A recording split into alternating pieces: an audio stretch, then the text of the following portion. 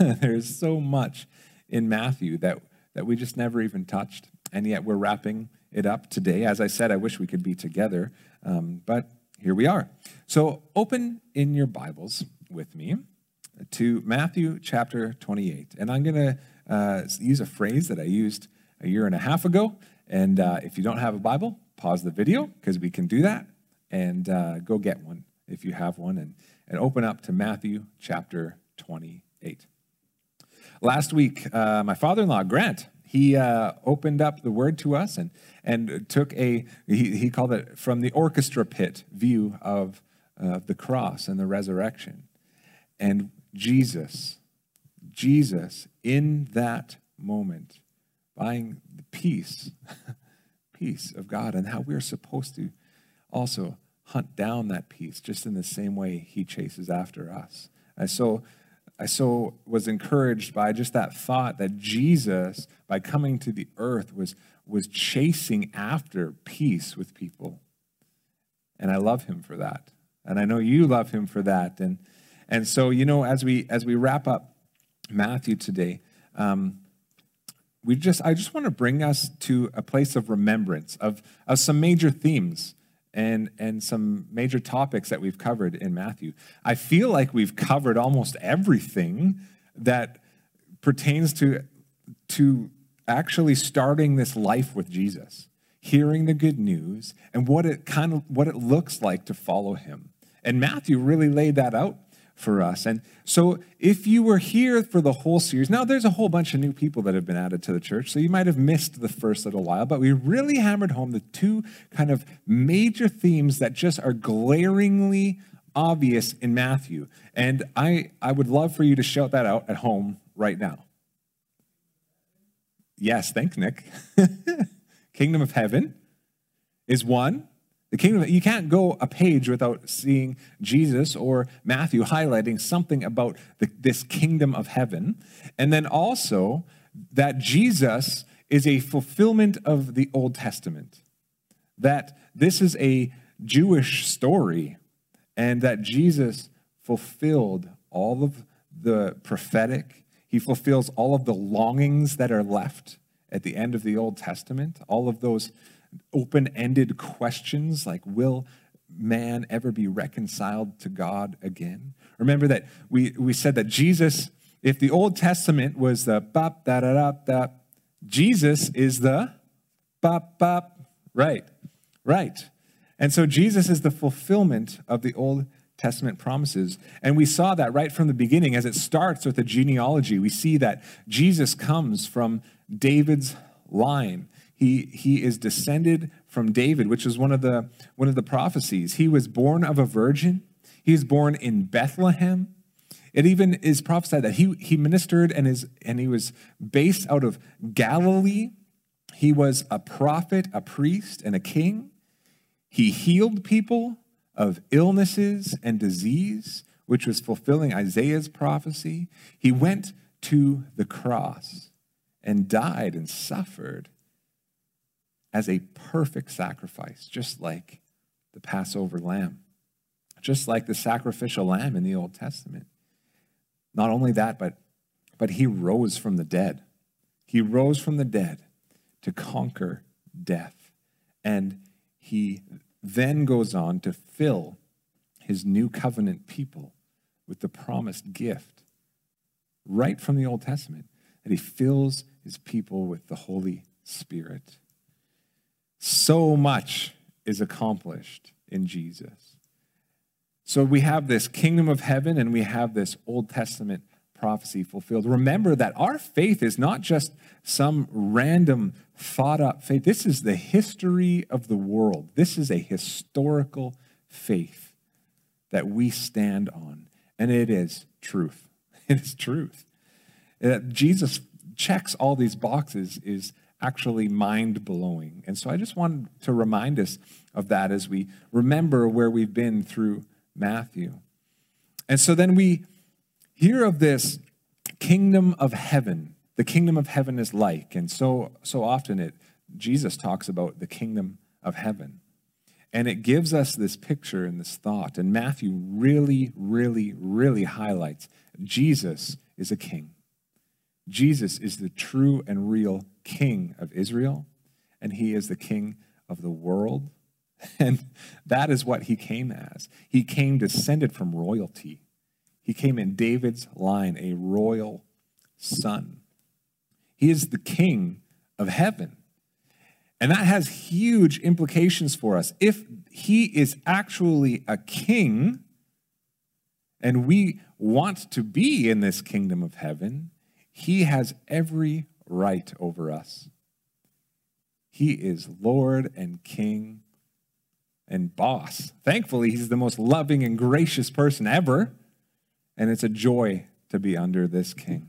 And so Jesus is the King of heaven. And as Jesus entered the earth, Philippians 2 tells us that he humbled himself.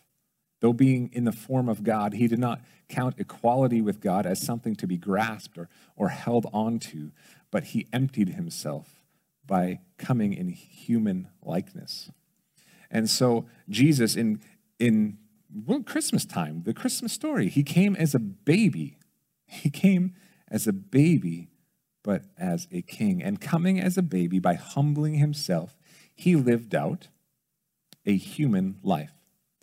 And he got scrapes and bruises. And we saw many times throughout his story that he experienced the fullness of the human experience. And it's because it was a man, an Adam and an Eve. It was humanity that brought the curse of sin on the earth.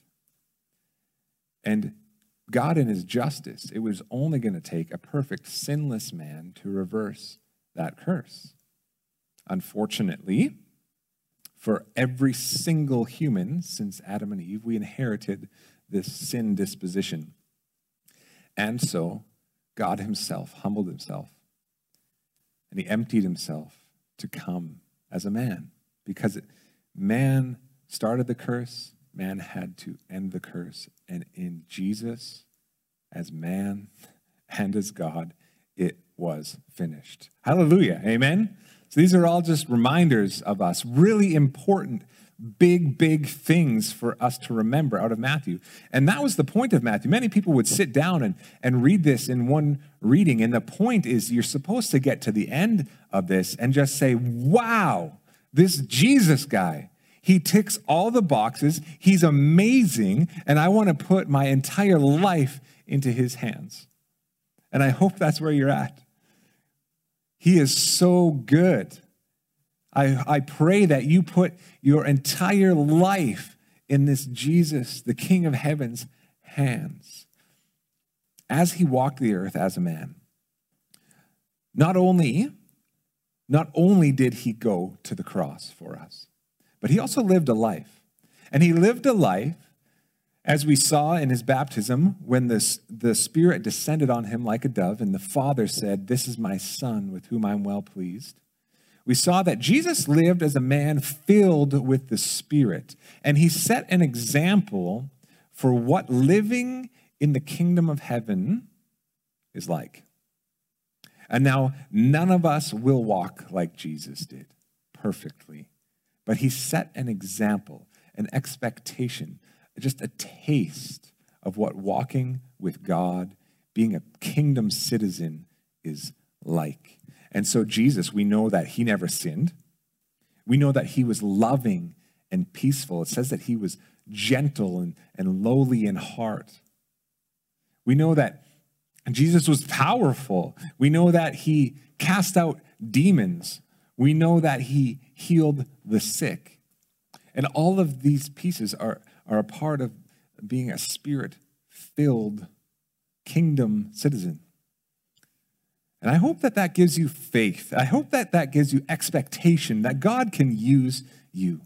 Because Jesus, as we reflected on the new covenant, especially as we thought about the new covenant at the Last Supper, as he fills his people with his Spirit, his intent is to carry the work of Jesus that he was doing here on the earth. His intent is that it carries on through his disciples. And that's where we come to today as we open up Matthew chapter 28. Jesus had gone to the cross. He was now alive and raised from the dead. It's mind-blowing. And now we come to this last paragraph in Matthew chapter 28. And it's Jesus' great commission to his disciples. I'm going to read it, and then we're going to think about it a little bit together. Starting at verse 16. Now the 11 disciples went to Galilee, to the mountain to which Jesus had directed them. And when they saw him, they worshipped him, but some doubted. Jesus came and said to them, all authority, this is the words of Jesus, listen careful. All authority in heaven and on earth has been given to me. Go therefore and make disciples of all nations, baptizing them in the name of the Father and of the Son and of the Holy Spirit, teaching them to observe all that I have commanded you. And behold, I am with you always to the end of the age. Jesus, in some of his final parting words to his disciples, was a command. And it was a command to carry on the mission. And I've titled the message today, The End and the Beginning. Because this was Jesus's end of his time physically on the earth. But it was just the beginning of this movement of restoration and of forgiveness and of reconciliation to God, of peace and joy and hope and love in Jesus. That was just beginning. And it was the disciples' jobs, and they were commissioned by Jesus to go and to spread this to the entire world. Jesus came to start a global movement that would save humanity. Anyone who would accept the invitation to come into his family. And so Jesus says, all authority in heaven and on earth has been given to me. So go. That has to hold some weight for us.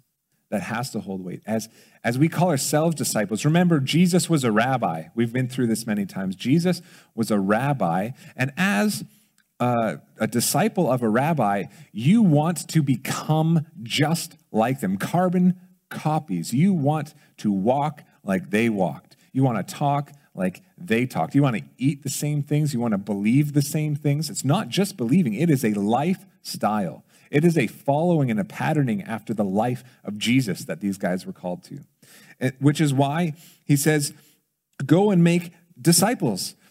You guys are my disciples and you're following after me. Now I want you to go and make more of them. And I want them to look just like me. So go into all the places, all the nations, baptize them. Baptize them in the name of the Father, the Son, and the Holy Spirit. This is mind-blowing for these guys because these were Jewish guys where God is one. So this was a crazy concept for them. And Jesus really opens up this idea of the Trinity for them and baptize people in the name of the Father and of the Son and of the Holy Spirit. This is a new thing. It's a new thing that Jesus was doing here. And he says to them, teach them. Teach them to observe all that I've commanded you.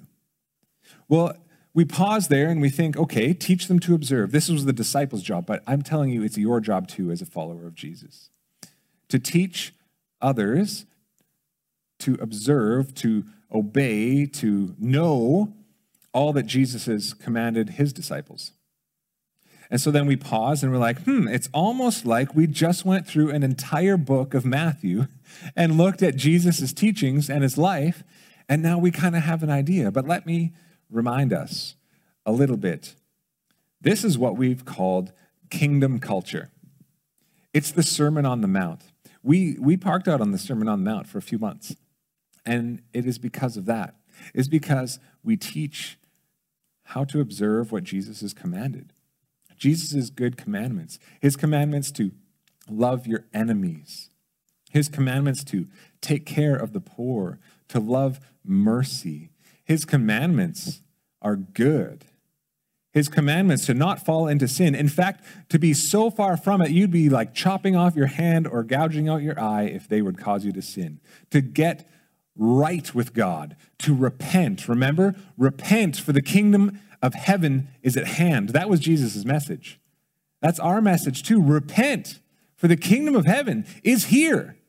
It's here in Jesus. And so the only way to step into and experience and know that good kingdom is repentance. And the Lord has called many of you to that already, and you have, and I praise the Lord for that. And the Lord is yet calling us to deeper levels of that. And for some of you, it's for the first time. Because ever since the beginning of time, man has been in rebellion against a holy and righteous God. But this holy and righteous God is also the most loving being we could ever imagine. And we've been rebelling. We've been rebelling. Throughout the Old Testament, God says he is jealous for his people. His affections are for them. Yet in their rejection, he is brokenhearted and enraged by that as well. Because it's not right. It's not the way he created it. He is after a love relationship with you and with me. And so we come to the Lord in repentance. And then we are baptized. And then we learn to walk in his ways. And we learn to observe all that he has commanded. We learn that his commandments, as we think of the Sermon on the Mount, really honestly, guys, as a believer, if this could be my advice to anyone, and I do this all the time, just read, honestly, you could read the Sermon on the Mount every single day of your life, and it would not be a waste. It is so rich and so good and so vital. And then not only did Jesus command these things, but then we have chapters upon chapters of Jesus walking it out. We see him loving enemies. We see him loving the poor and the broken and the hurting. And we see Jesus breaking boundaries in every way. We often think of Jesus ate with sinners. He touched lepers, which were untouchable. He talked with prostitutes and tax collectors and the lowest of the low in the day. He also sat and ate with Pharisees. He also talked with priests, and he taught in the temple. Jesus interacted and invited all of these people into his kingdom. The message was the same: repent, for the kingdom of heaven is at hand. And so that's our message. And as Jesus sends out his disciples in this passage, go make disciples, baptize them in the name of the Father, Son, and the Holy Spirit. Teach them to observe all that I've commanded you. So don't forget that Sermon on the Mount. Don't forget all of the other parables and teachings. Don't forget those moments. I just picture Peter, James, John, all those little teaching moments over 3.5 years that they were walking town to town, Jesus teaching them by example. I just picture them relaying that to these new believers that they were soon going to see coming into the family of God. You were to teach them the kingdom culture, the kingdom of heaven on earth, little pockets of the kingdom of heaven on earth. And it's not in its fullness yet, but we see glimpses. We see a foretaste. Every time you pray for someone and the Lord would heal them, I've seen it happen. It's a taste of the kingdom of heaven on earth. Every time someone praises the Lord, it's a taste of the kingdom of heaven on earth. You know, it's just the kingdom culture. So much in Matthew as we've read through. Again, this is just an overview of Matthew as we wrap it up, because I do believe if we just focus on what we've learned in Matthew, this Great Commission, we're going to feel compelled. If you actually get a glimpse, if you actually get any thought in your heart of how amazing Jesus is, we're going to be like those shepherds in the Christmas story. They went and they saw Jesus, the Messiah, and they believed, and they just had to go and tell everybody about it. They just had to go and say, the Messiah is born. And in the same way, we just get to come and say, I've met this Jesus guy, and he's changed me from the inside out. He's absolutely changed everything. I have peace and joy and love. And I invite you to repentance and entrance of the kingdom, that you would experience that as well. That you would see your sin for what it is and come into that. And so if you have, then we are compelled to go and tell, right? We're compelled to go and tell about Jesus. Yet at the same time, we're thinking, okay, teach people to observe all that Jesus has commanded. Yet, we pause and we think, have we learned anything in Matthew about the Pharisees and the religious elite of the day? Boy, there's a lot in there, isn't there? About hollow religion.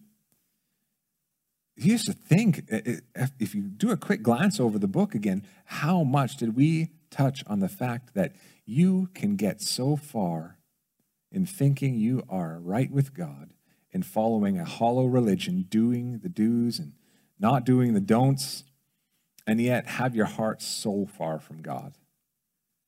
That's an important theme in Matthew that Jesus really wanted to highlight for us. I think that's more applicable to our church setting today. I honestly do. I honestly believe that Jesus highlighted over and over and over again that we must, there is no other option. We must be born of the Spirit, and we cannot do that. Only God can do that. So we must come in humble repentance and in awe of Jesus and beg him for his Holy Spirit that we would be born again. And then that we would take the steps of obedience beyond that place. So we teach people to observe the commandments of Jesus, yes, as we're making disciples. Yet without being born of the Spirit, you cannot even be a disciple.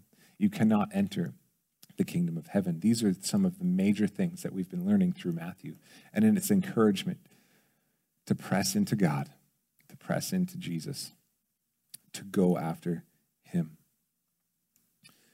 So as Jesus goes to the Father here, he commissions his disciples to carry on the mission that they were already doing. In fact, he tells them to do the very same things that they watched him do and they heard him say. Go with that same message. Just go tell people, repent, for the kingdom of heaven is at hand. And then signs are going to actually accompany you. We see, if we flip over to Mark chapter 16, there's certain pockets of church that really don't like this version of the Great Commission. But it's in the Bible, so we're going to read it together. And Jesus says in verse 15, he said to them, Mark 16, verse 15, he said to them, go into all the world and proclaim the gospel, the good news, to the whole creation. Whoever believes and is baptized will be saved, but whoever does not believe will be condemned. This is just in line with what we've learned through the whole book. It says, and these signs will accompany those who believe. They will accompany those who believe. In my name, they will cast out demons. They will speak in new tongues. They will pick up serpents with their hands, and if they drink any deadly poison, it will not hurt them. They will lay their hands on the sick, and they will recover. Now, I don't believe it's talking about every time without a doubt, because other parts in Scripture tell us that that would be the case. But this is something that happens, and this is an expectation to follow making disciples, because this is a part of Jesus' Great Commission as recorded in the Gospel of Mark. This is a part of us going. This is a part of us going, and we use our resources, physical resources, but we also use heavenly resources as the Lord fills us with his Holy Spirit. As he fills us with his Holy Spirit, I hope that gives you an anticipation, an expectation that the Lord will send you out, that he is capable. You are not. Neither am I. I'm not even qualified to stand here before you today, but the Lord is good. And the Lord has a word today. And the Lord has a lot of good for your neighbors and for the lost that he is heartbroken over. And he wants to use you. Would you believe his words that he wants to use you because he's sending you? just as he sent these disciples. And you don't have to go far. Some of us will be called far, but you can do it right where you are, right where you are.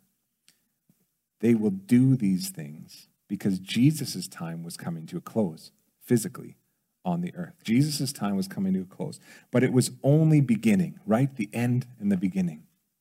This global movement of God rescuing people through Jesus, this new covenant where he would remember our sins no more because Jesus took it all upon himself on the cross. This was just beginning. This was just starting, because we know that after Pentecost, Peter gets up and he preaches a sermon after he's filled with the Holy Spirit, and 3,000 people put their trust in Jesus and are baptized. That's awesome. I believe that can happen today. I believe God wants to use people today because Jesus hasn't come back yet. He hasn't come back in bodily form yet. And so the mission continues. Jesus' mission continues on the earth through his disciples, through me, through you. No matter who you are, if you follow Jesus, you are commissioned to go. And so as we consider all this about Jesus, we consider that he is king, that he is Lord, that he is rabbi, that he is good, that he is loving and peaceful, that he is holy, that he is powerful. We get to the end of Matthew, and we read it all, and we pause, and we have a choice to make. I believe that Matthew actually highlights that choice for us. We can say yes to Jesus, or we can say no. We can say, no, I actually don't believe. Especially that whole, like, it's just coming after that whole resurrection bit. Like, I can believe Jesus said all these things, and maybe even did a few miracles, but then that whole, like, being raised from the dead thing, and that now he's, like, just floated up to heaven somewhere with the Father. But you have a choice, because that is true, and we can have lots of conversations about that. But if you believe that's true, now Jesus is saying, I have authority, is what Jesus is saying. So go. Keep going, guys. Take what I have done and just go. He said to his disciples, it would be better if he were gone, because they would do all the works that he did and even greater when he was gone. Do you believe that? Do you believe that? Lord, give us faith to believe that what you said is true. Do you believe that? I believe that. I want to learn how to walk into that more fully. So as we go, as we are compelled to go, because once we say that yes, I believe, we're compelled. Jesus is either everything and amazing, or he's nothing. It's not in between. There is no in between. Jesus is everything, and he's amazing, and he is God. And so we go. We go by his agent, the Holy Spirit. We go in power, the power of God and the love of God, until he returns one day and makes all things new and all things right. So our response to this good news, because that's what this is the gospel of Matthew, the good news that Matthew wrote for us, all about Jesus. Once we see who Jesus is, we have a choice to make. We say yes, and then we go. Or we say no, and we walk away. And there's no in between. I believe that. There's no in between for us.